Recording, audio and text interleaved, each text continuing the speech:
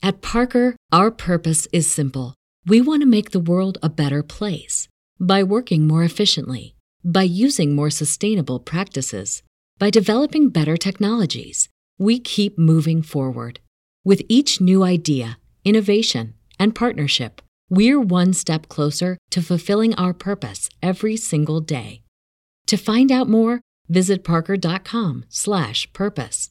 Parker, engineering your success. When you need mealtime inspiration, it's worth shopping Kroger, where you'll find over 30,000 mouth-watering choices that excite your inner foodie. And no matter what tasty choice you make, you'll enjoy our everyday low prices, plus extra ways to save, like digital coupons worth over $600 each week. You can also save up to $1 off per gallon at the pump with fuel points. More savings and more inspiring flavors make shopping Kroger worth it every time. Kroger, fresh for everyone. Fuel restrictions apply.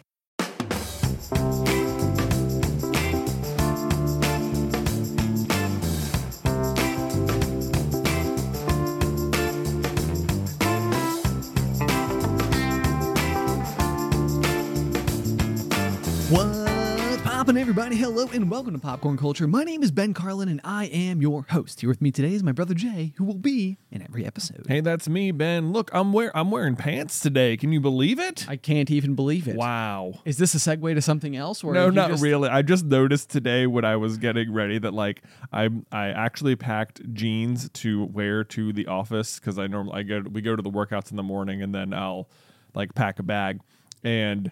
I realized recently that I haven't worn non-athletic pants to work in over a month because we were doing the walkathon for a while. Yes. And so it was well, I'm just wearing shorts because they're easier to walk in, or I'll wear some joggers or some sweatpants or something. But so slowly over the last month, typically I've got several, pairs of pants in the laundry. Sure. That are, working their way through rotation, excuse me. And over the past, month or so, all of those have just become clean. And my pants drawer is just bursting with pants. I was I don't think I realized how many pants I owned. Bursting with pants could be the title of today's episode so easily. People are going to be what? What? Also, Bursting I felt like you let in because some people do watch the YouTube version of the show, which is on video. So if you ever want to see what we're physically doing and talking about and wearing or whatever, then you can do that. Yeah. However, for those just listeners out in their car, you leading off with hey, I'm wearing pants today. Yeah. I bet somebody choked on their coffee and was hang on now. Yeah. What? Is he normally not wearing I've pants? just been wearing shorts a lot recently. Well, you have been stepping like an absolute madman. Yeah. And you have done the thing. You have ascended beyond stepping merely for step challenges, and you are stepping for yourself. Stepping for myself, Ben. That's right. So I haven't been hitting the 30,000 step mark, which was becoming the custom during the actual competition. Very impressive. Which, but I have continued stepping. So I've been landing somewhere between 10 and 20 on most days. Yes. Which is good. I don't know if I have a particular goal, but just that I am turning on the treadmill every day feels good. Yes, indeed. Actually, on that very note, I am excited. I'm not going to give the full fledged announcement. The full fledged. Fledged is kind of one of those words that can be a little. It's like scab. Fledge. Because it's like a fledgling. I don't know. Maybe. That's like a baby bird. Right? Maybe it draws up images of small fowl. Thank you for using foul. I agree. I would say this entire conversation right now is a foul on to the ears. However, fledgling process. I don't even know how or why I used that word in the first place. Now, we have talked a lot about the step competitions, and it is something that we typically are doing throughout the warmer months of the year with our through Discord and Patreon and all the rest. However, the entire Super Carlin Brothers brand is going to be hosting a free to participate, open to the general public step competition starting on June 1st. So be sure if you have ever heard us talk about this and you're I don't know if I can quite swing to Patreon, we totally understand, no problem. And so we did want to host a audience wide, everybody who wants to get out there and do some stepping in the warmer months of the year. So keep your ear to the ground for details on that, because an announcement is coming very, very soon. Yes, it is. We've been working on it. It's been fun. I'm very excited to launch it on, Ben, you know what? On the exact flip end side of this, where we've done lots of preparation and feel like well equipped to handle the oncoming step competition, I think. Are you about to address the elephant in the room? I don't know if I would call it an elephant. Well, maybe the fledgling in the room. Oh, okay. No. Yeah, the small baby bird, no, which cannot feed itself. Okay, so let's address the numbers. Oh, you're doing it. I know, we're doing the thing. I know. I'm not gonna lie. I'm a little I'm clammy just thinking You're about clammy? it. Clammy, another word that feels uncomfortable. It's like it's like the one true word for what it means. Like clamminess. It's like, people get it. People are feeling clammy just because I'm talking about clammy. Right. Yeah. For sure. Anyway. So if you've been listening to the pop for a while, you will no doubt remember that for a period of time, in the middle of any given episode, we might just give you a random stream of numbers that we would completely not address or acknowledge in any way. Yes. So it was just basically like for like months, you would be like, "Hey Ben, how about some numbers?" And I'd be like, "Okay." Yeah. And then you would read some numbers, and then it would just be like, "Okay, now we're moving on." Next. And so this was like one of those things where I think that we got to experience, because like what we do, like the reason that you may be listening to our voices in the first place is because we make fan theories for a living for Super Carlin Brothers. Yeah. That's like our primary job other than the podcast here. And through that, we go through works of fiction from other people, and we try to connect dots that may or may not have been intentional in the first place.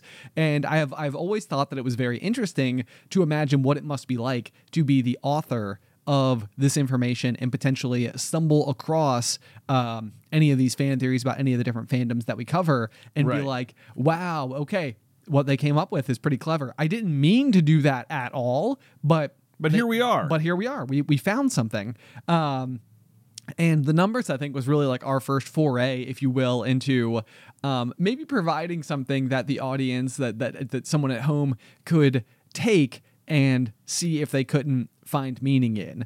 And I think that now is the moment where you can explain the meaning of the numbers. So let's talk about what the numbers were, what the hopes and dreams were, how it developed over time. I am having a weird issue. I had all these notes about it, and I put a link to a different Google Doc in this one, and as I'm trying to open it, it's like, what app would you like to open this Google Doc in? I'm like, Google Docs! This one. It's like, can you sign in? I'm like, no. Hold on. Let me see if I can't pull it up. Alternatively, how about some light elevator music?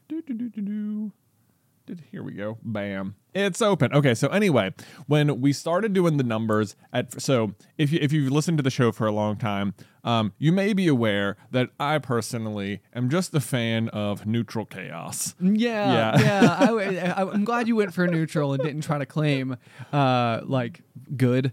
Yeah. Like, is that what is the chaotic metric? neutral? That's the alignment in like D&D. Right. Well, what would be the good version of that? Like just chaotic good? Like chaotic lawful? Lawful. Yeah. Okay, no, chaotic good, I think is it. Okay. It'd be lawful right, good. Lawful, right. Yeah, chaotic good. I'm chaotic. Or chaotic evil. Gosh, yeah. chaotic lawful just sounds like a really unusual law firm. Yeah. Where it's like we're great at what we do, but our practices very unorthodox. All over the place, Yeah. man. All Yeah. over the place. Anything goes. Yeah. So, but like, you'll like in high school, for example, we've talked before about like our antics with the GMA, where we printed out these little stickers and would just put the stickers all over the school.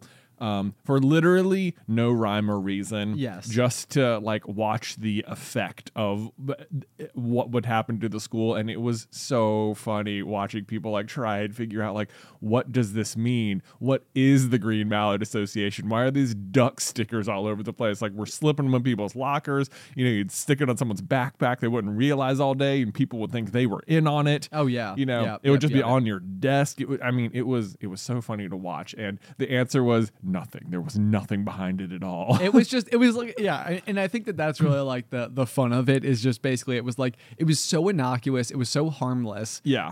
But it was really, really, really, really fun to be the people who got to be on the end. Who knew. Yeah, exactly. So it was, and I mean, then it also just became a fun game to figure out where we could put them. Yeah. And I the one that I always remembered was I think there was like a little I don't know if it was like a it wasn't like a fire alarm, but it was like a light that would flash or something in the cafeteria. Yeah. And I think we stuck one like vertically on top of it, so it would like face the ceiling, and it was also like maybe 10 feet off the ground. And I feel like all you could ever really see is like the edge of like the piece of paper that like stuck up. And it was like, but like it was there for like 3 years. You know, it was like, no, I mean, why would anybody ever be up there to touch it? I think as well that I want to say John would randomly slip them in just like rogue library books. Oh, you know, so it is possible to me that like if you were at Cave Spring High School where we are not notable alumni on Wikipedia, you could flip through random pages and potentially still find an original GMA sticker,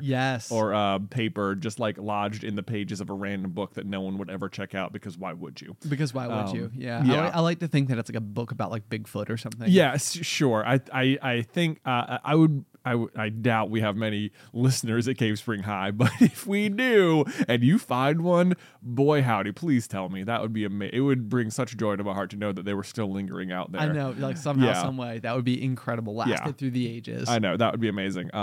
Similarly, one of my we talk about Survivor a lot on the show. One of my favorite moves of all time came from a player named Russell, and this was probably more like chaotic evil than chaotic neutral. But I would say so. Yeah, because he's a pretty aggressive player in the game. But his move, once upon a time, was literally just to take the machete, which the tribe was given, and just like buried it in the sand somewhere while no one was looking. And then it was so interesting to watch like this effect like on the tribe, because everyone's like freaking out, like, where's the machete, where is it? And you know, he's just playing along like, I don't know, but he did know. And it was like this weird like power it gave him, even though he continued to suffer from lack of machete as well. Right. It was somehow like, even though it was happening to everyone, the fact that he had caused it gave him like a certain amount of control, which doesn't make sense because he was also suffering and like no one knew he did it. Right. But like he didn't really have to suffer the chaos of it because he knew the truth, I guess. Yeah. I don't know. Well, there's a helplessness that comes from not like realizing that like one of your lifelines, like one of the only tools that you have at your disposal is now missing. Yeah. And so like the fact that like it's like, well, if it's gone, it's gone. There is no recovering it. You know, it's like that comes with helplessness. Yeah. But meanwhile, if you know exactly where it is the entire time, it does. I can see where like the mental manipulation is massive. Yeah. It was wild. So anyway, these are the kind of things that I love watching stuff like that unfold. So when we initially started the numbers, it was literally just that there was no rhyme or reason to the numbers at the beginning. I just thought it would be fun to randomly give people a string of numbers as if there was meaning attached and see what happened. Right. So in the true beginning, like the first time you ever did it, yes, there was because I know that as time went on, the numbers did have codes that you were baking into them, and you did have like a funny. And of course 99. Yeah. And I feel like the 99 continuously kept being like your control number. Yeah. That was like helping give hints as to what the other numbers could potentially mean. Right. So part of my strategy of making it feel like there was more meaning to it than there was always ending the numbers with 99. Right. Thus giving like the illusion that it was all connected and part of something greater. So people, and this was so as ever, like it was part of the fun was just seeing what happened. And as ever, like what was so cool to watch is that like people, little kernels out there, like some people really leaned in and tried to start solving like what the numbers were. I know there was like posts on Reddit for a while about people trying to figure out, and then I think on our unofficial website, littlekernels.com, yes, there was like a page dedicated to the numbers. And then there was a Discord server dedicated to solving the numbers that people were joining. And it's just amazing. Yeah. It was amazing to see it start coming through. So as we continue to just sort of put complete chaos out there, we were also developing the idea for the challenge coins for the Patreon exclusive merch. Yeah, so they were not really like connected ideas in any way, shape, or form. It was like we knew we wanted to do the challenge coin. We knew it'd be super fun to have this thing that we could like. It's almost like a membership card, if you will. It was like, like that'd be like such a fun thing. Like, and people carry challenge coins, like, and I think the more we learned about them, the more it was kind of like, okay, like that's a really cool thing that we could do. But then like, as we're simultaneously designing the coins themselves, we're like, is there any way we could like merge these two concepts in some capacity? Because like our whole, like, when we're on the main channel, so much of what we're doing is like finding Easter eggs and connecting dots. So it's like, what if we just created for real like Easter eggs that you could then connect to some end? Yes. And we didn't like, it was such a vague idea, but what I also didn't, so while it was super fun watching people try and solve the numbers, and while we sort of had this idea, the chaosness of it also seemed to start spreading in unfound directions where other people had different agendas attached to the chaos, where like so me and Ben were talking about like developing a game around the numbers, just like one-on-one, and I think I'd started putting clues in the numbers before I even told Ben. Yes. So, yeah. Like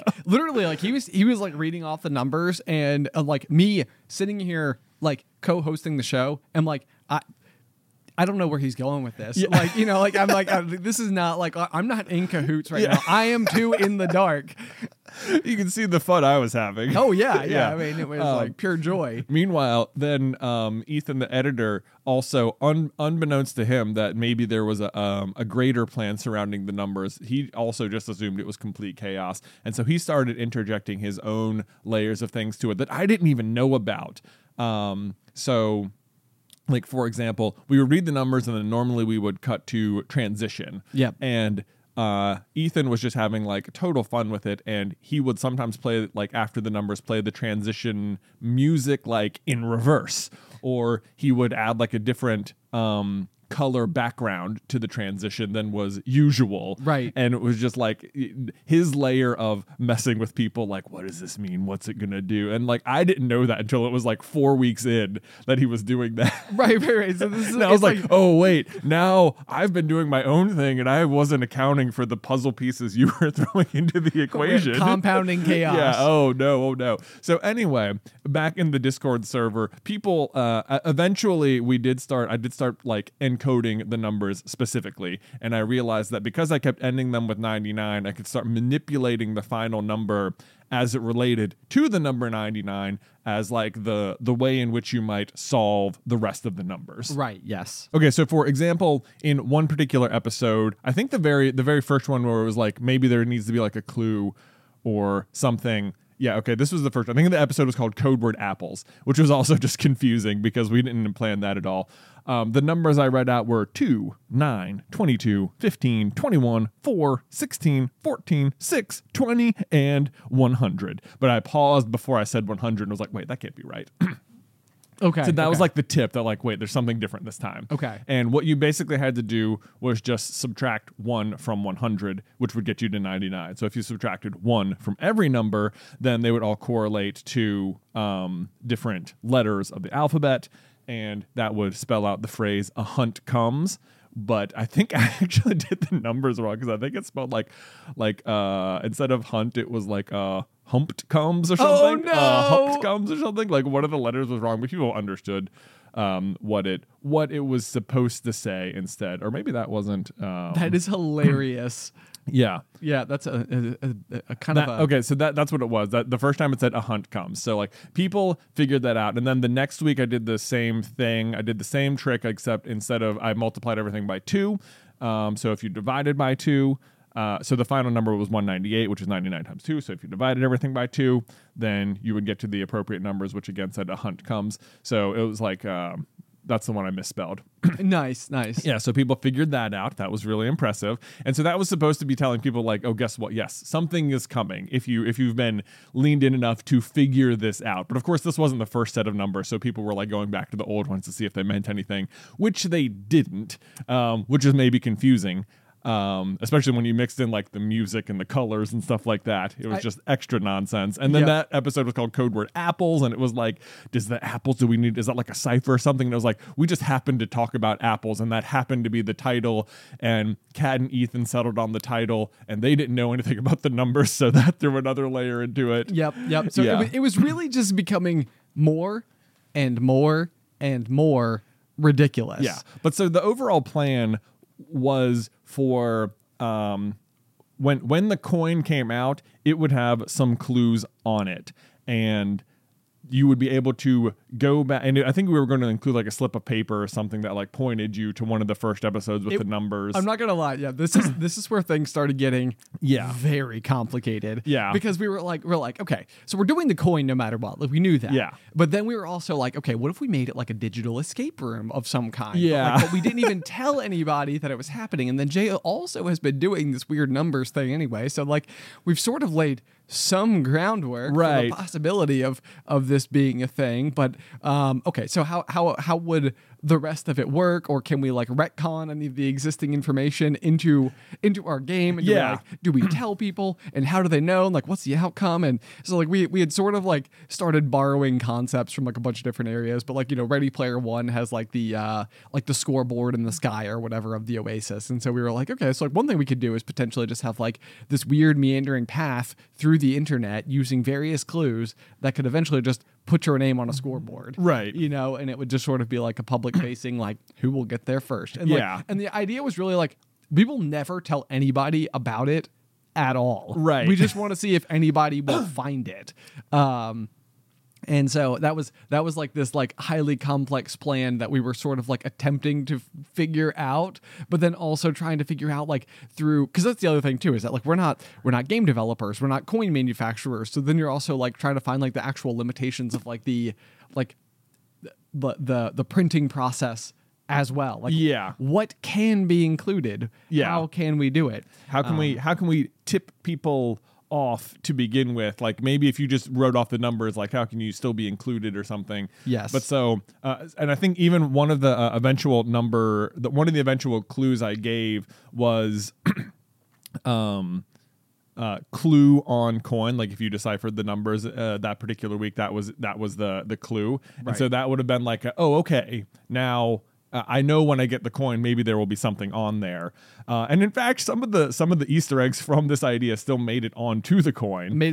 Yeah. So on the coin, if you look very carefully at the Popcorn Culture logo, you will see at the very bottom there's the numbers 133 printed into the base of it. Yeah. And that is a reference to episode number 133 of The Pop, which I'm pretty sure is the episode where you gave a group of clues that corresponded to shoe size. Yeah. Okay. So I was so happy with the way I came up with this one, and I couldn't believe how quickly people solved it. But so the episode was Get Nude, and the numbers were 32, 153, 0, 4, 5, 66. And so 66 is obviously 99 upside down. Right. So what these numbers corresponded to was if you just typed them in a row in a calculator, like an old school calculator, and then flipped it upside down, it said shoe size. Yes. So it was like, so you had to put it upside down. So people figured that out so quick. So if you look at my shoe on the coin, there is a 12 on it. And like, so the idea would have been like, at some point, you like online, you would have been on a website, and it would have been like, like the clue might have said like, get nude and calculate the numbers. And that would have been like a very vague clue unless, but it would direct you to that episode. And then the calculate would have been a clue about how to solve it. Yes. But, and then you'd have had the coin to reference what the shoe size was. Yes. But as ever, I feel like this was a situation where I think that like we were all having so much fun concocting the scenario in our heads while no one was having any idea how to execute it at all. Right. So we didn't have a grand execution like plan. It was like, this will be fun when it works out, and just sort of in the end so obviously I just want to let you guys know, because you guys did such a good job solving what so many of them were supposed to be. And if there weren't solves, the idea was that we would, like, as you went through, whatever the riddles were, you'd be able to use the unsolved, like the episodes with numbers that were just nonsense, as like ways to like multiply the first and fifth number together to get the answer or something. Right. And that would be like the passcode to the next room or something like that. Anyway, it did not end up panning out the way it did, and we were so far behind on the coins, and we really needed to get those out. So I just wanted to, first of all, thank everybody for participating and figuring out what some of them meant, because some of them were nonsense, and just lift the weight off of your shoulders, which might have been, what do I do? How am I missing something? No, you're not. You guys solved as much as there was to solve. And this was our attempt at a fun game that we failed at. So this is the thing because I feel like it was a great like forward, but like this is one of those where like if you and I ever like a lot of times I try to think to myself like where would our career take us if it did take like a left or a right turn, you know, just at some point in time. And one of the things I feel like I come back to a lot is the original concept for the movie that you and I pitched called 27 Butts. 27 Butts. 27 Butts. A holiday classic. Yes, no doubt. Just your good old fashioned like holiday chaotic. Holiday hijinks, 27 family members sharing one toilet. I know. Yeah. But the thing in my mind has always sort of been like, okay.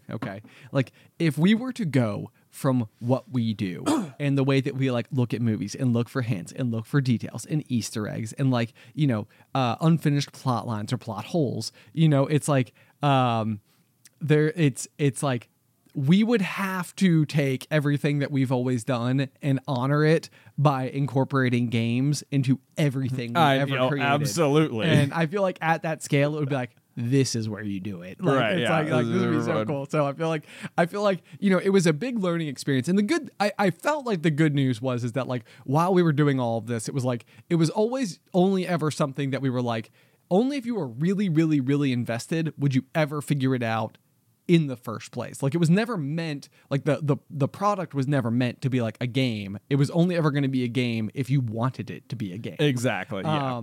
And so it's like, okay, this feels like and so it makes me so curious too, because like, yeah, obviously like whenever you are consuming content, like it goes back to that original question I posed, which is just like, has there ever been a point in time where, because it's interesting to me to imagine, to try to get into the head of a writer of any piece of fiction and think that they're like, I'm leaving like a little trail here. It doesn't actually like where it goes. Like I know where it goes. I know the rest of this character's story. Right. They don't. Right. You know? Like in developing this character, I knew all this about them, and that helped me inform the decisions they make. And through interactions, you might pick up on it, but the main character would never have any reason to know it. So right. you the reader probably won't. It just helped me write it more believably. It terrifies me though, because I feel like there would be so much of me that like every single word that I put to page, as like if I were the person writing, it's like I would want every single thing to be carefully like selected and placed, and it's like it's there for a reason, and the only reason that they say this one thing is for a reason. It's like whether or not that reason is fleshed out in the story itself, or whether or not it's just like fleshed out in my mind, is like the two different questions there. Like that's like the dichotomy that I can never decide between, because like I would never want someone to be like, yeah, why does this person say this one thing? Why, like, so right now, for example, I've been like rereading The Hunger Games, which I feel like I have a whole mess to talk about, but just for example, but like, you know, the character of Madge, like the mayor's daughter who gives like Katniss the original pen and stuff. Like, I feel like you learn some details about the character of Madge. And I don't know that like Madge ever ends up being like so fully fleshed out as like an obvious reason why like Madge in particular exists, unless it's supposed to be sort of like some representation of like, you know, even amongst the districts, the royalty of the districts are still like, you know, in opposition of the capital. And Madge is an interesting one, because like she's like Katniss is like one of her only friends after she wins the first games, and she did originate the Mockingjay pin, and it does like represent like, oh, she's one of the best people off in all of District 12 because she's the mayor's daughter and she's still suffering. Yeah. You know, in a way. Like, so I think there's a little bit of that. It's a good way to get inside the mayor's house a couple of times. Sure, To like, so Katniss can like stumble upon some secret messages in the mayor's office. Like, whoa, what are the odds of that? Right. But then like in the movie, Madge is completely written off and it's just like, oh yeah, Katniss bought the pen and tried to give it to Prim and then Prim gave it right back. And now it's so meaningful. And it's like, yeah, Madge didn't matter. Right. Yeah. So there's that. The other one I think is like in the story, Peeta talks about how his father had once like been romantically interested in Katniss's mother. Yeah. And it's like one of those things where like I don't know if like the stair step that's going on there is like, oh no, like let's lay the groundwork here. Like let's set it up so that like, you know, Peeta's father, you know, didn't end up with Katniss's mother, but now Peeta loves Katniss in the same way or something like that. Or it's like, or are we supposed to like know more about that story? But it's like, it's kind of just like, we know that was true.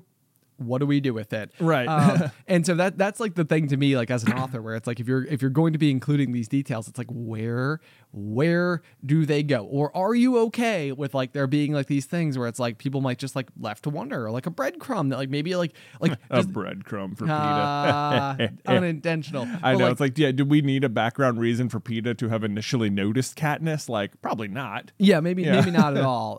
But you know, we're given one, so it's like that's one of those things. Like maybe from the author's perspective, it's like, well, we need to have like a reason why like Peeta would have liked her but never addressed it, and it sort of dates back and it has more meaning than just like having noticed her from across the schoolyard. So it wasn't just that she's a pretty girl, right? Exactly. Yeah. So it's like maybe like, you know, also if like Peeta is supposed to be like the second coming of his father, and Katniss is like, you know, it's like maybe this is like that shot, you know, and maybe Katniss's father is supposed to be Gale, and you know, it's like it's like I don't know, like if all of these things are like the different alternate realities. Maybe I'm getting too far into the Hunger Games at this point in time, where it's like everybody's like, I haven't read this book in so long. What are you talking about? But those are definitely I don't know, like to bring it back full circle to our coin. You know, it's like I don't know. How can you? Is it fun to do things like that? Like it feels like who we are at this point in time is to like leave these details. It does. So I just wanted to come clean about that, so you know the full story of the numbers now. And transition.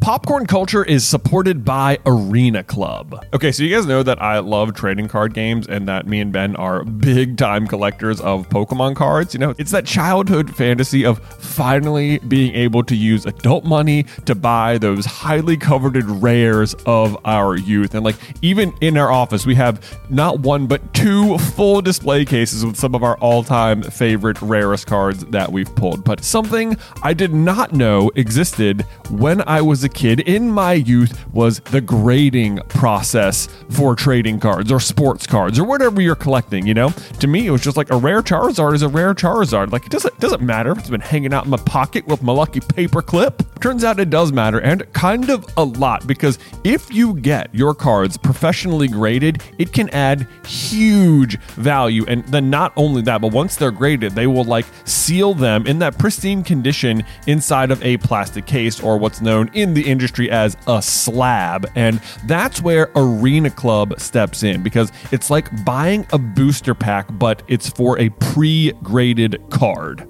Now, I know that can take like maybe a second to wrap your head around, because you're opening physical cards on a digital platform, which means you open the pack online and see your pulls where they can be added to your showroom for the world to see, but you can also request them to be sent to you at any time. So they have got a ton of pre-graded cards, and then you will get to randomly open one, and then they'll keep it for you, or they can send it to you, or you can just like sell it or trade it online or whatever you want to do. But whether you're buying, selling, trading, or displaying, Arena Club is the card collecting platform you have got to check out. And right now you can get 10% off your first purchase by going to arenaclub.com/poppop, which, wow, that is a crazy offer. 10% off a $400 slab pack. That's like $40 right there. Anyway, that's arenaclub.com/poppop for 10% off your first purchase.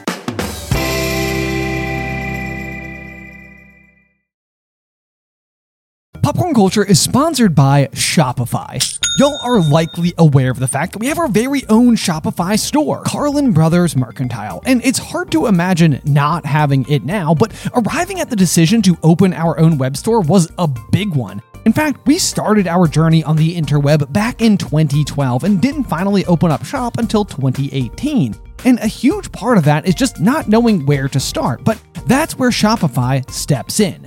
Shopify is the global commerce platform that helps you sell at every stage of your business, which is a fancy way of saying it's a really easy and effective way to start an online business, no matter if you're operating out of your garage or have like a whole building or 3 or something. Once we were set up, our biggest concern was trying a new product, only to discover no one was interested in it. But Shopify is powered with so many reports, more than you can even imagine. And this is so handy because it allows us to use data to better provide what folks are actually interested in. It's so easy to use, but even if you do find yourself caught in a jam, Shopify's award-winning help is there to support your success every step of the way. Sign up for a $1 per month trial at shopify.com/poppop. That's all lowercase. Go to shopify.com/poppop now to grow your business no matter what stage you're in. Shopify.com/poppop.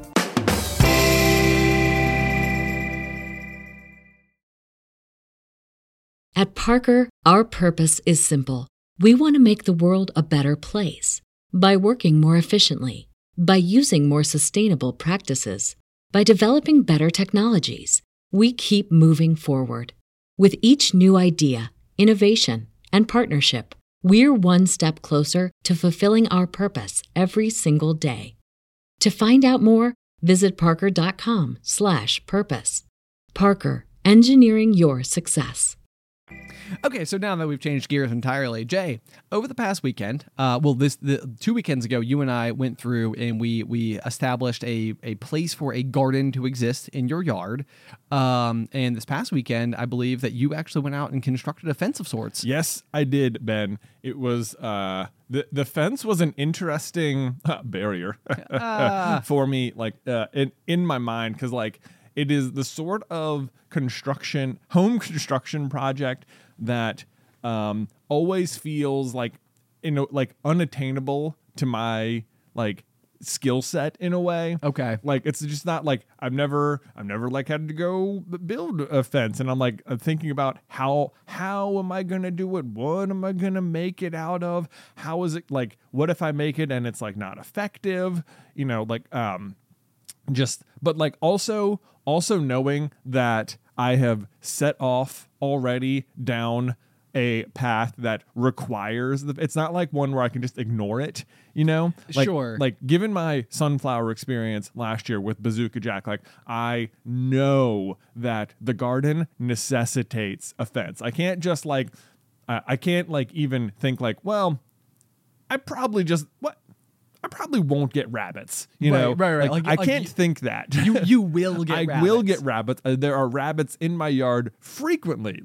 Even this weekend, as I was bringing tools out there, I like had to shoo a rabbit out of my yard. Oh, wow. Like I know they are there, and now I'm growing carrots, the things like rabbits stereotypically love the most. Right. Yeah. That's like, hilarious that you thought about the carrots specifically. Yeah, I'm like I it's not one where I can just think like it probably won't happen because I know it will. And not only that, like since last week, since just planting the cucumbers and like the onions, like stuff is already beginning to sprout up. Right. So I'm like, I know not only is it something I have to do, but it is something I basically have to do like this weekend because it like who knows how much stuff is gonna. I mean, many people know, but like who knows how long before the problem really presents itself in a meaningful way. Right. Like I have some time before stuff grows, but maybe not a ton of time. Right. And then also not to mention we're just typically like,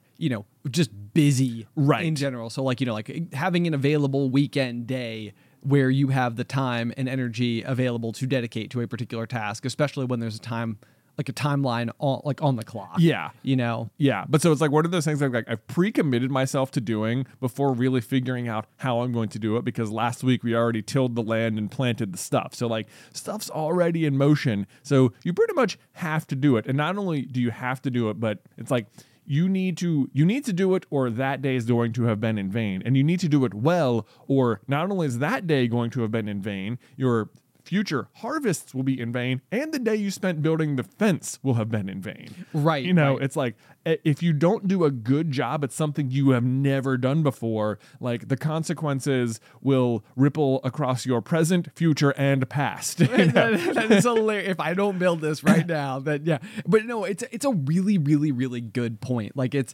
interesting. Like whenever, and I always refer to it as being like pot committed, which is a reference to like poker, where it's like if you start like bidding up the pot and you realize like pretty far in that there's a high probability that somebody else has a better hand, but you've already put in 100 tokens into the middle of the thing. It's kind of like I sort of need to see it through at this point in time, because there's a chance they don't have that better hand than me, right? And I could still win with my pair of twos, but also right. Like if I fold now, then I call my own bluff. Right. Yeah. If I fold Right. now, then basically like I have contributed to a pot that I have no chance to win. Right. And therefore I must see it through. I must see it through. And in fact, I need to double down and really send the message that I have the best cards. The best cards. Yeah. Yeah. I have the full house. I have the full house. And yeah, no, I think you're absolutely right, because like that's the other big thing that I have become, now like as a parent and everything, and time being so much more valuable as well. It's like any time that you dedicate to something, especially if it was like a whole day,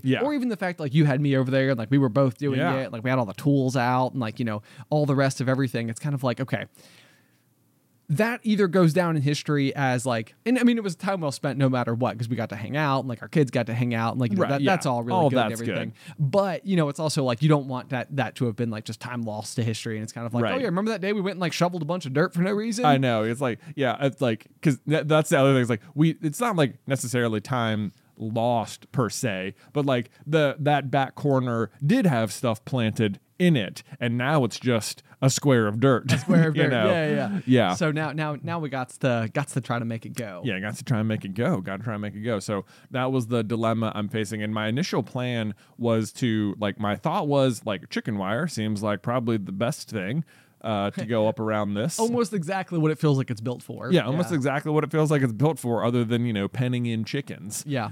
Which I guess you could use it for.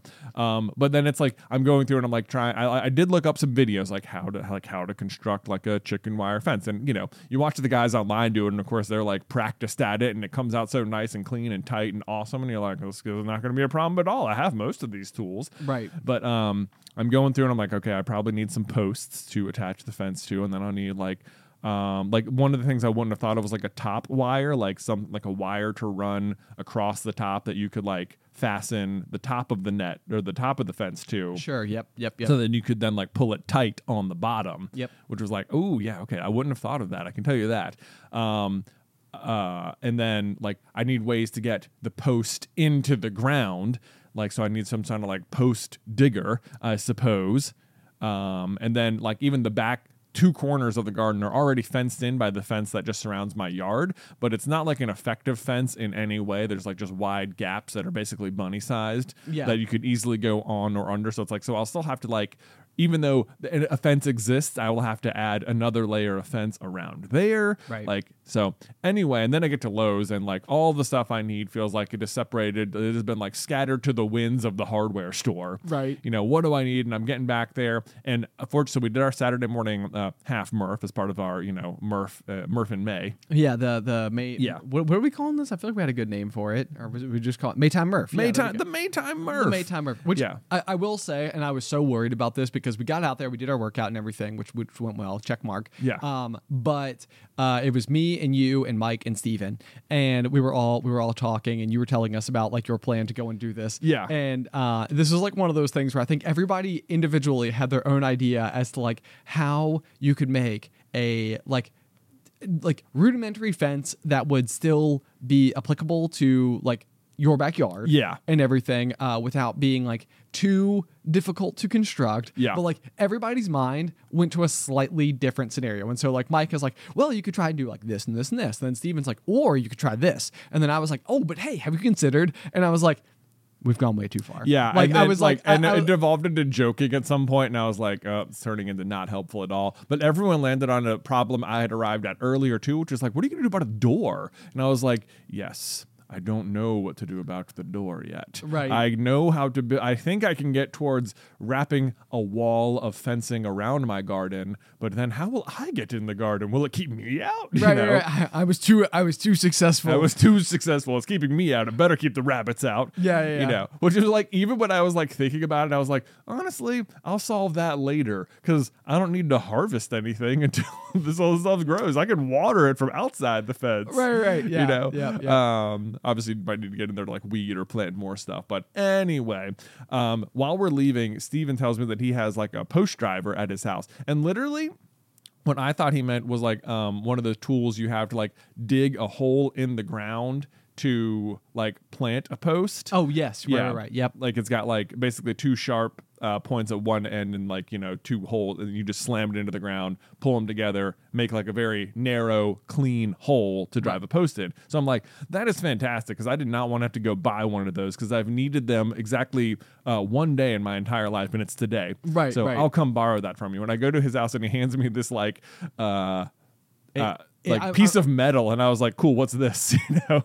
Right. So what you guys had very different ideas of what this tool looked like. Of what this tool looked like. Yeah. But yeah, so I go to his, and like basically what he's got is a very contained sledgehammer. Yes. Yeah, it's just like a tube of metal that has two handles on the side, and then like one very heavy end. So one end is open that you would put over the top of the stake, and then the other end is closed, and it is very heavy. And so you just put the open end on top of the stake, and then just lift it up and drop it on, or slam it down on top of the stake. And it's effectively like having a perfect slam with a sledgehammer every time. Right. So it's like one of those things where you stare at and you're like, this is such ingenuity and so basic and so effective. I cannot believe like how like basic and useful this object is. I feel like this is sometimes the case, like when it comes to like just anything agriculture related at all. It's like, well, that's exactly perfect. That's exactly what it does. Exactly what we needed to do. And it's like,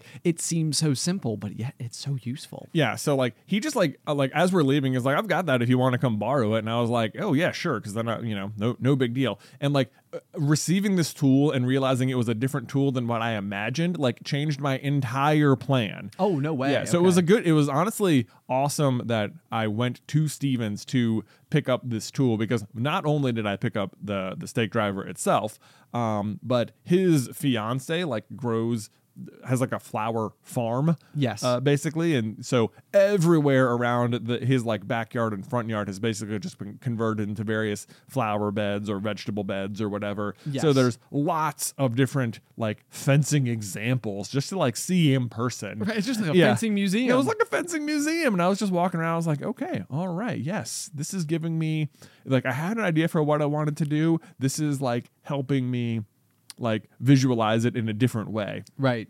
So it was good. So my initial thing was to have like a very big like fence post that I then ran chicken wire from. And what I ended up leaving Stevens with the idea for was to have several smaller wooden posts that I could use the stake driver for. Okay. And then instead of using chicken wire, just having like basic like bird netting that would wrap around, which one was cheaper and way less heavy and easy to maneuver. So very glad I made that. Same was true with the posts and stuff. So I ended up like just staking putting several wooden stakes in there. Then this was so fun is that like Beth was helping me do it. So she has no idea how to build a fence either. So we're just sort of out there figuring it out as we go. I love this. Yeah. I love this. Yeah. It was like, you know, we were sort of joking as we were doing it, but we're just sitting out there listening to music. It was like, this is kind of like a date. And it was like, yeah, it is. You know, like the kids were inside, you know, entertaining themselves, and we're out here building a fence around our garden. Jay, you know? Jay. Yes. Yes. Yeah. All of the above. So it was so fun. Take that idea and run with it as fast as you can. Exactly. I'm always down. Yeah. And then I also I bought a staple gun, which is like an object I've been afraid to like even hold. You know, I feel like this is a dangerous thing. This is so easy to shoot a two-pronged metal fork at someone with. Well, it always reminds me of there was the moment when I was a kid, and I remember Mom had this like heavy duty metal green stapler. Yeah. And you could like, you could either like staple paper with it while it was like in like the closed position. Yeah. Or you could like open it up into like bulletin board something. yeah, like machine gun mode. Yeah. For the stapler. Of course, it doesn't actually like really like projectile at all because it's just a stapler. But Yeah. I remember looking at it as a small child and literally like being like, how does this thing work anyway? And so I'm holding the stapler in my hand, like with the staples with facing me. oh, no. And I push my thumb square into it and I pull back, and the staple has just been perfectly stapled into my thumb. Yeah. And I was like, I remember being like just this like dawning comprehension as to what I just did and being like, Yeah. I think I was sitting right next to you when it happened. Yeah. Yeah. So I'm like, that was how I felt about it. And then I was like pulling it out of the bag when I got home. Beth was like, I've always been afraid of those things. And I was like, yeah, they're kind of a scary object. yeah. I wonder if there's like a term for like fear of staplers, because Yeah. it's like, is this like one of those like oddly commonly or like shared like feelings or beliefs or something, but like nobody's ever really talked about it, so nobody realizes that everybody else feels the same way. Yeah, right. Like maybe, but like it's not just that. But then like you go to use it, and it's like a very like thunk sound. Oh, yeah, that was loud in my ears. Sorry about that. No, Sorry, it's all headphone users. right. Yeah, it's like a very loud sound, but it's also extremely satisfying how effective it works. Yes. Yeah. So we're out there, and then I had the existing fence, so I could staple the netting to that, and then we would pull it tight, and we'd run our top wire, and then I had bought a bunch of stakes too. Then we would like leave some slack at the bottom so that we could then stake the bottom down such that you couldn't like scooch under the fence Ooh, either. nice. Yeah, You guys so- are thinking ahead. Yeah, that was fun. Now the only issue we came into was that at some points we were like on a bit of a hill, so like the bottom like only maybe like grazed the ground. Okay. In which case it was like harder to like stake it down. But Okay. even that, I felt like it was interesting to me like what kind of creativity comes to you when you're like building stuff like this. Yes. So I would take like a garden stake, which is kind of like just a very long U, Right. and I would just bend one end upwards. So then you've got like the initial U, and then it would come down and kind of curve back up again. Okay. Right? Does that make sense? If you can follow the I shape think- in your mind. Yeah, I can follow it. So I would put the long U through the fence into the ground. Right. And then the new U that I had created would rest against the ground. Okay. Because it was like further up, so it like covered the slack between the fence and the ground. Then you take a different garden stake and like stake that one down. Okay. Right? Does that make sense? It makes sense. It makes sense. So then you're still pulling the fence down, so that it can't be scooched under. So that, I don't know. I felt I was like, I can't believe it. I felt like this is a pretty good solution here. I know. Yeah. No, I honestly, I feel like this is like, and I'm sure that like, if you're around people who are handy on the reg, Yeah. it's like these are things that come very like naturally and quickly to them. But I do feel like one of the joys of building literally anything is like finding yourself like facing like a small problem like this and being Yeah. like, wait a second, I am smart. Yeah. And like, yeah. And you have one of those moments and it works and you're like, yes. Yeah. Yes. Mm-hmm. Yep. Mm-hmm. Okay. I love it. Yeah, so we had that, and then as for the door, which I was like, I don't know how to like construct a gate with hinges or anything like that that's gonna like fasten. But basically, what we did was just like left a bunch of the netting between two fence posts and just put some nails in one side, and then you can just pull it taut as you close it. So it's extremely rudimentary, and that particular section of the yard is not like staked to the ground, but I feel like I've like covered like that's like I guess playing the odds a little bit, like, okay, this 5% of the fence bottom is a little bit weaker, but hopefully it's still enough. Right. Like, Yeah. will they find? Yeah, will they find the weak spot? Will they find the weak spot? Yeah. My suspicion is that if they do, then you will trap bunnies inside of your little container there. That is probably true and too. then you've accidentally built a bunny trap. Exactly. I'm almost afraid that I've built like a deer trap too, or something. Like we're gonna go out there and there's gonna be a deer out there one day or something. Goodness. Well, so I don't know if I've ever told this story before, and it's possible that I have. But anyway, I live like in the city, so like I am not necessarily surrounded by like woods at all. Mm-hmm. Like I think the only trees that are on my property at all are like ornamental trees. So, Right. Like, there's not really anything there. Like I don't have like forest or anything, but there was one night where we were watching a movie and Chewy was out in the yard, our dog, and he is just barking like mad, and I'm like, Chewy, what is going on, bud? Like, I mean, because like it's not uncommon for them to bark at somebody who's like walking by the house or whatever. Like our yard's fenced in, so you know, like they'll typically, like if someone is like walking by, they'll go and like bark at them as they go by or whatever. And it's like, well, I wish that didn't happen, but it does anyway. But this was like, he was like going ballistic, and I was like, what is up with Chewy? And I run outside, and standing in my yard is like an 8-point buck. Whoa. And I was like, holy butts. Holy Like, bucks. Yes. Holy bucks. And you know, so I'm like stunned because, like, you know, standing in my yard, I mean, it's like Right. this is not common. Yeah. Like, this Like- is such a big animal in my yard. And it's like, and my yard is fenced in, which means it jumped the fence to be there. Right. And then I like literally watched it, and just like literally like it saw me, turned its head, and like went and jumped clean over the fence, no problem at all. And I was like, whoa. Yeah. That was wild. It is sometimes like, yeah, you like, it's amazing to me that such a large animal, like with the antlers and everything, showed up in your yard, because where we live, deer crossing the road, big problem. Yes, it like is. there, Yeah. it is not infrequent that you might see like someone who has hit a deer or the remains of the deer or something off on the side. There's deer crossing things all over the place. Yeah. And very often, you will see the deer like off to the side of the road, and you're like, Yeah, "Oh, absolutely. be very careful." But Right. like, never are they bucks. It's always the does. Oh yeah, absolutely. Like, yeah, I mean, Yeah. this would be the type of thing, like, you know, like we're not hunters or anything like that, but I suspect that if you were a hunter and you encountered it, it would be like a pretty big day for You'd have you. been like, "What?" Yeah, it's like, this is like a remarkable creature to witness at all. Yeah. So anyway, I got to see it, so I thought that was Just pretty cool. It presented itself to you, Ben. Man. Do you think that means something? maybe you're like the Lord of the Forest or something? Yes. Yeah. I'll take it. Yeah, absolutely. New title. Changing. No, I'm no longer Buzzy Bee. I'm now the Lord of the Forest. That's amazing. That's amazing. Oh man.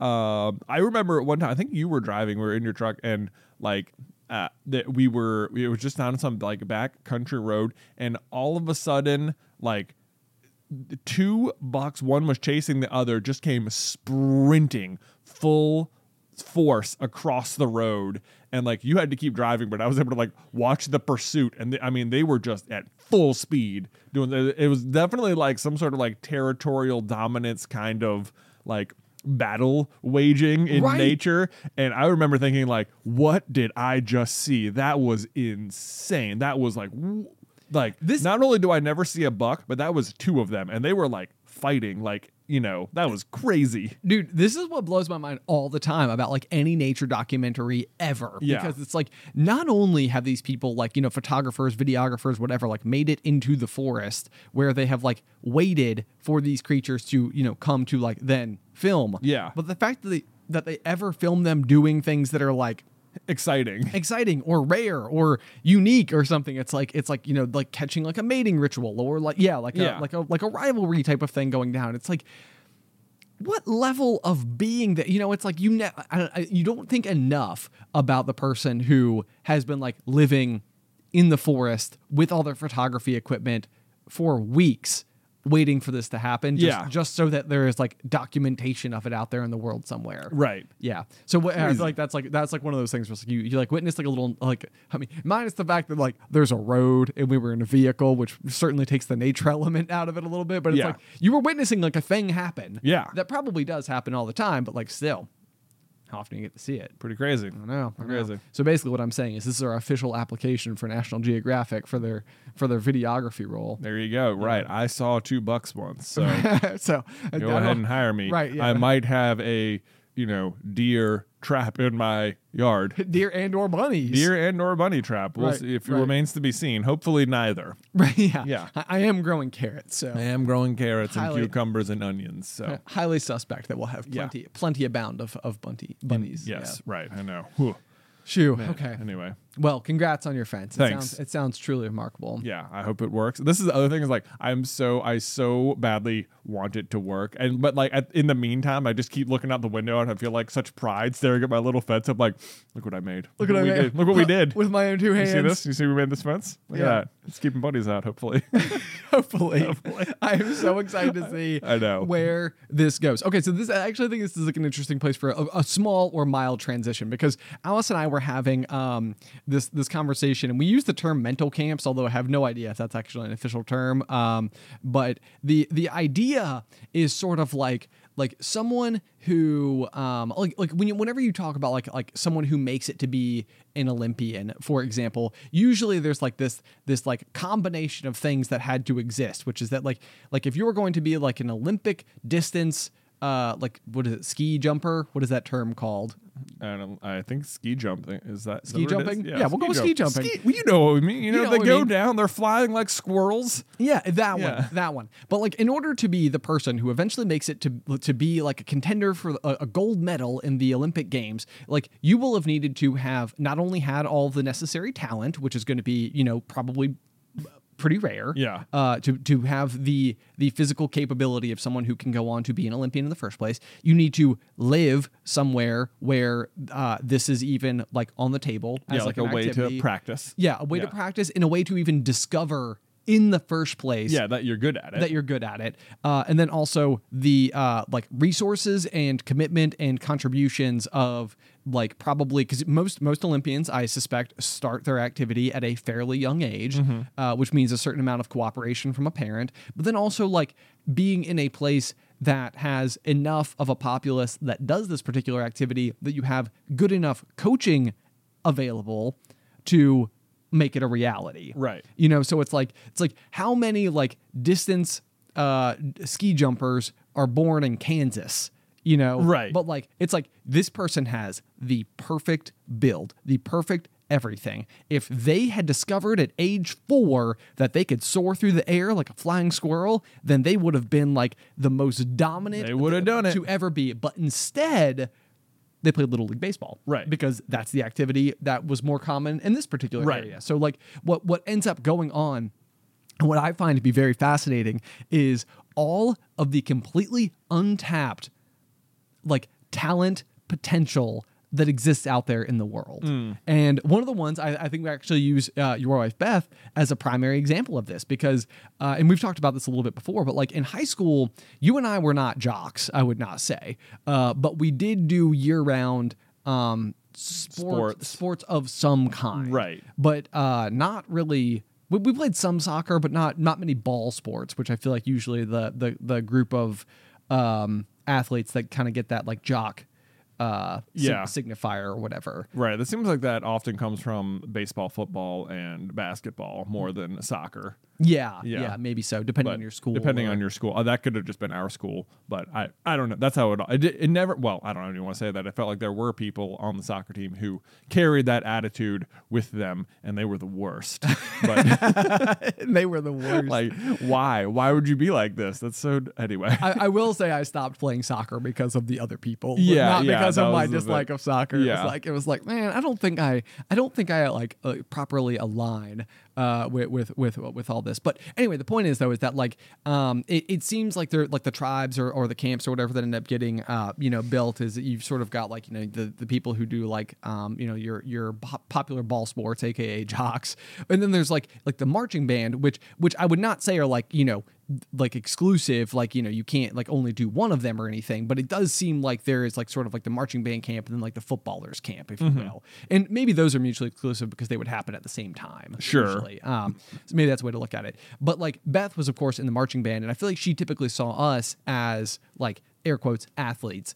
But now as an adult, I would say that like your wife Beth is more of an athlete than maybe any of the rest of us are. Yeah, Like, I mean, she is the one consistently going on distance runs more than pretty much anyone in the family. yes, absolutely. And like she has like coaching for it and goals, and she's committed and like she's setting PRs and getting faster. Exactly, yeah. So like all of like the trappings are all there. But like it's like one of these things where like, if like for some reason, somehow, some way, same like the distance ski jumper in Kansas, who like doesn't have the hills or the snow or the opportunity or the exposure or the coaches or whatever. It's like somehow, some way, Beth made her way through high school without ever discovering that she has this talent for running. Right. And it's like I think it's so interesting to me in the way that you were talking about your pride in building something was kind Yeah. of making me feel this way, because like you're one of the smartest people that I know.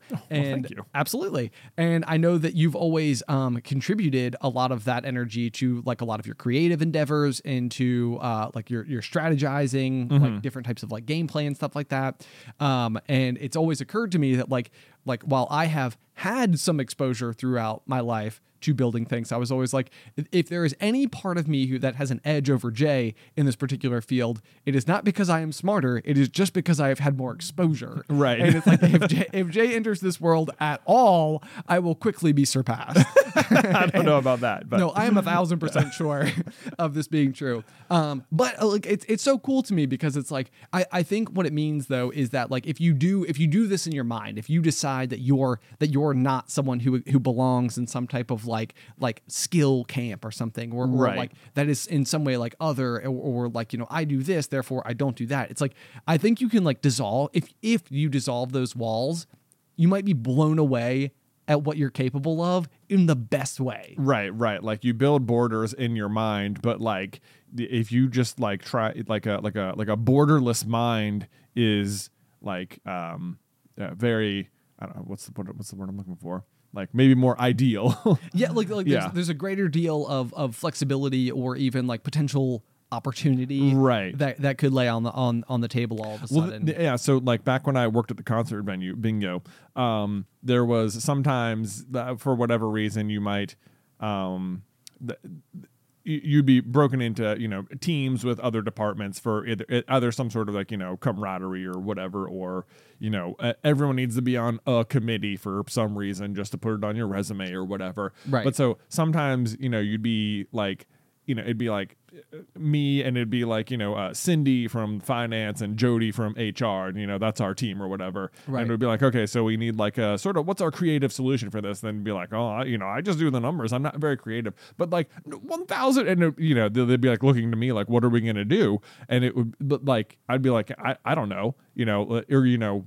We'd come back to the next meeting and people would have all brought their ideas, and it'd be like, Sydney and Jody had amazing ideas. Oh, you sure, know? sure. It's like, you think you're not creative, but you are. Right, Like, right. Yeah. Yes, no, absolutely. I feel like our own mom, I don't know if creativity would be the area that she would say this in or anything, but I feel like she would absolutely like, you know, we have like our dad who's like an on-air TV talent, who's almost like your like classic, you know, like extrovert, especially like if you're just looking at him like as like a character study. And then our mom, who like grew up like with like numbers and is a CPA and like understands like the financial side of things. And I feel like they could easily find themselves doing this exact thing that you just described, Right. which is like, it's like one of these feels like they might be like the creative aspect, and one of them feels like they might be like the numbers aspect, like analytical versus creative or something.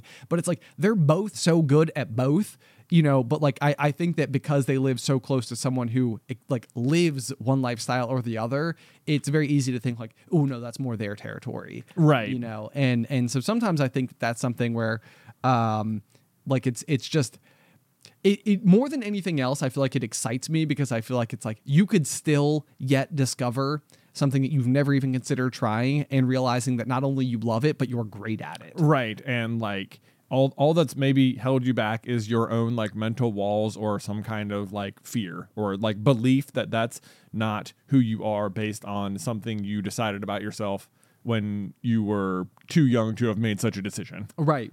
Yeah.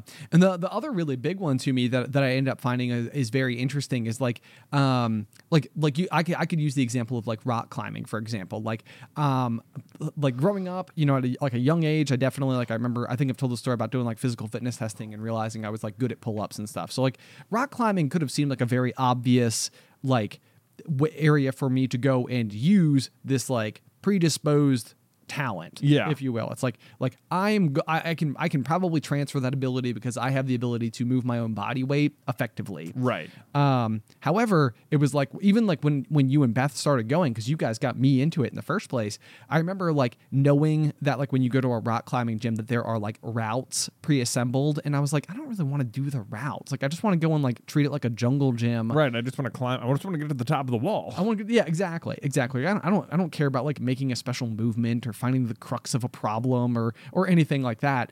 And what I think so frequently is the case is that if there is a large group of people that has a lot of fun doing an activity, they're not wrong. They've just discovered it, and they've like learned how to have fun with it. But I feel like it's like anything, like Doctor Who is another one of these for me, like where it's like, for whatever reason, despite the fact that it's like so adjacent to so many of the other like fandoms that we discuss, it's like right there. And I've never even touched it with a 10-foot pole, and something about it has never felt right to me as like something that I could see myself being into. But I'm 100% sure that I'm wrong at the same time. Right. It's like all these people don't love it for no reason. Right, yeah. and so all of this is to say is that, one, you might be more capable of something than you think, and two, even if you think you're not interested in something, you might actually be if you gave it a shot. Right. I don't even know who this PSA is for. I just it's like I feel like there's maybe Whoever needs to hear it. Whoever needs to hear it. Yeah. Maybe a small piece of like where I can gain some fulfillment from doing our show here is like, if you could encourage somebody to try something that they've never tried before and they find a new lifelong passion as a result of it, it's like, I want that. Yeah. You know? Yeah. That's just a good feeling. Even That's a if good it's feeling. one person, it's like, boom. Just provided hours of enjoyment to someone who just turned over a stone they never considered turning over. Never before. considered it. Never considered Wow. it. Wow. Good times to be on the pop, guys. It Good is. times. It is. If you do have any feedback for us, you can you can send me an email to popcornculturepod@gmail.com. I do appreciate all of your feedback, and I do read all of your emails. So be sure to send me any if you have any thoughts about today's shows or any of the past shows. Also, if you would like to support us on Patreon, we are in the final weeks where you can still gain access to the exclusive quarterly merch Deneen coffee mug, which is going to have the Popcorn Culture logo on there. As a reminder, these are all individually handmade coffee mugs, and the people over at Deneen are like true artisans of their craft. Like the end product, Jay is actually holding one right now if you're watching it visually. They're just like such sturdy mugs. They got good hand feel. That I don't know. I mean, it's like a true blue piece of pottery. So if you'd like to check it out, we really like these. The mug itself is going to be like a mint green color, Yeah. and it's going to have like almost like a cinnamon colored like dripping across the top. cinnamon I know. colored, It won't yeah. taste like cinnamon, but it'll look like cinnamon. Right. I think they're going to be absolutely beautiful. So I'm super excited about that. If you want to check them out, patreon.com/popcornculture. Otherwise, until next time. Pop, pop.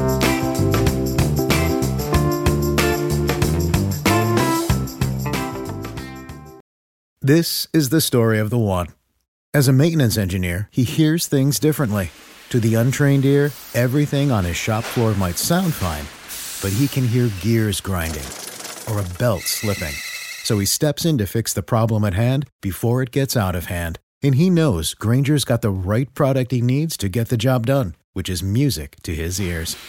Call, click Grainger.com, or just stop by. Grainger, for the ones who get it done. When you need mealtime inspiration, it's worth shopping Kroger, where you'll find over 30,000 mouth-watering choices that excite your inner foodie. And no matter what tasty choice you make, you'll enjoy our everyday low prices, plus extra ways to save, like digital coupons worth over $600 each week. You can also save up to $1 off per gallon at the pump with fuel points. More savings and more inspiring flavors make shopping Kroger worth it every time. Kroger, fresh for everyone. Fuel restrictions apply.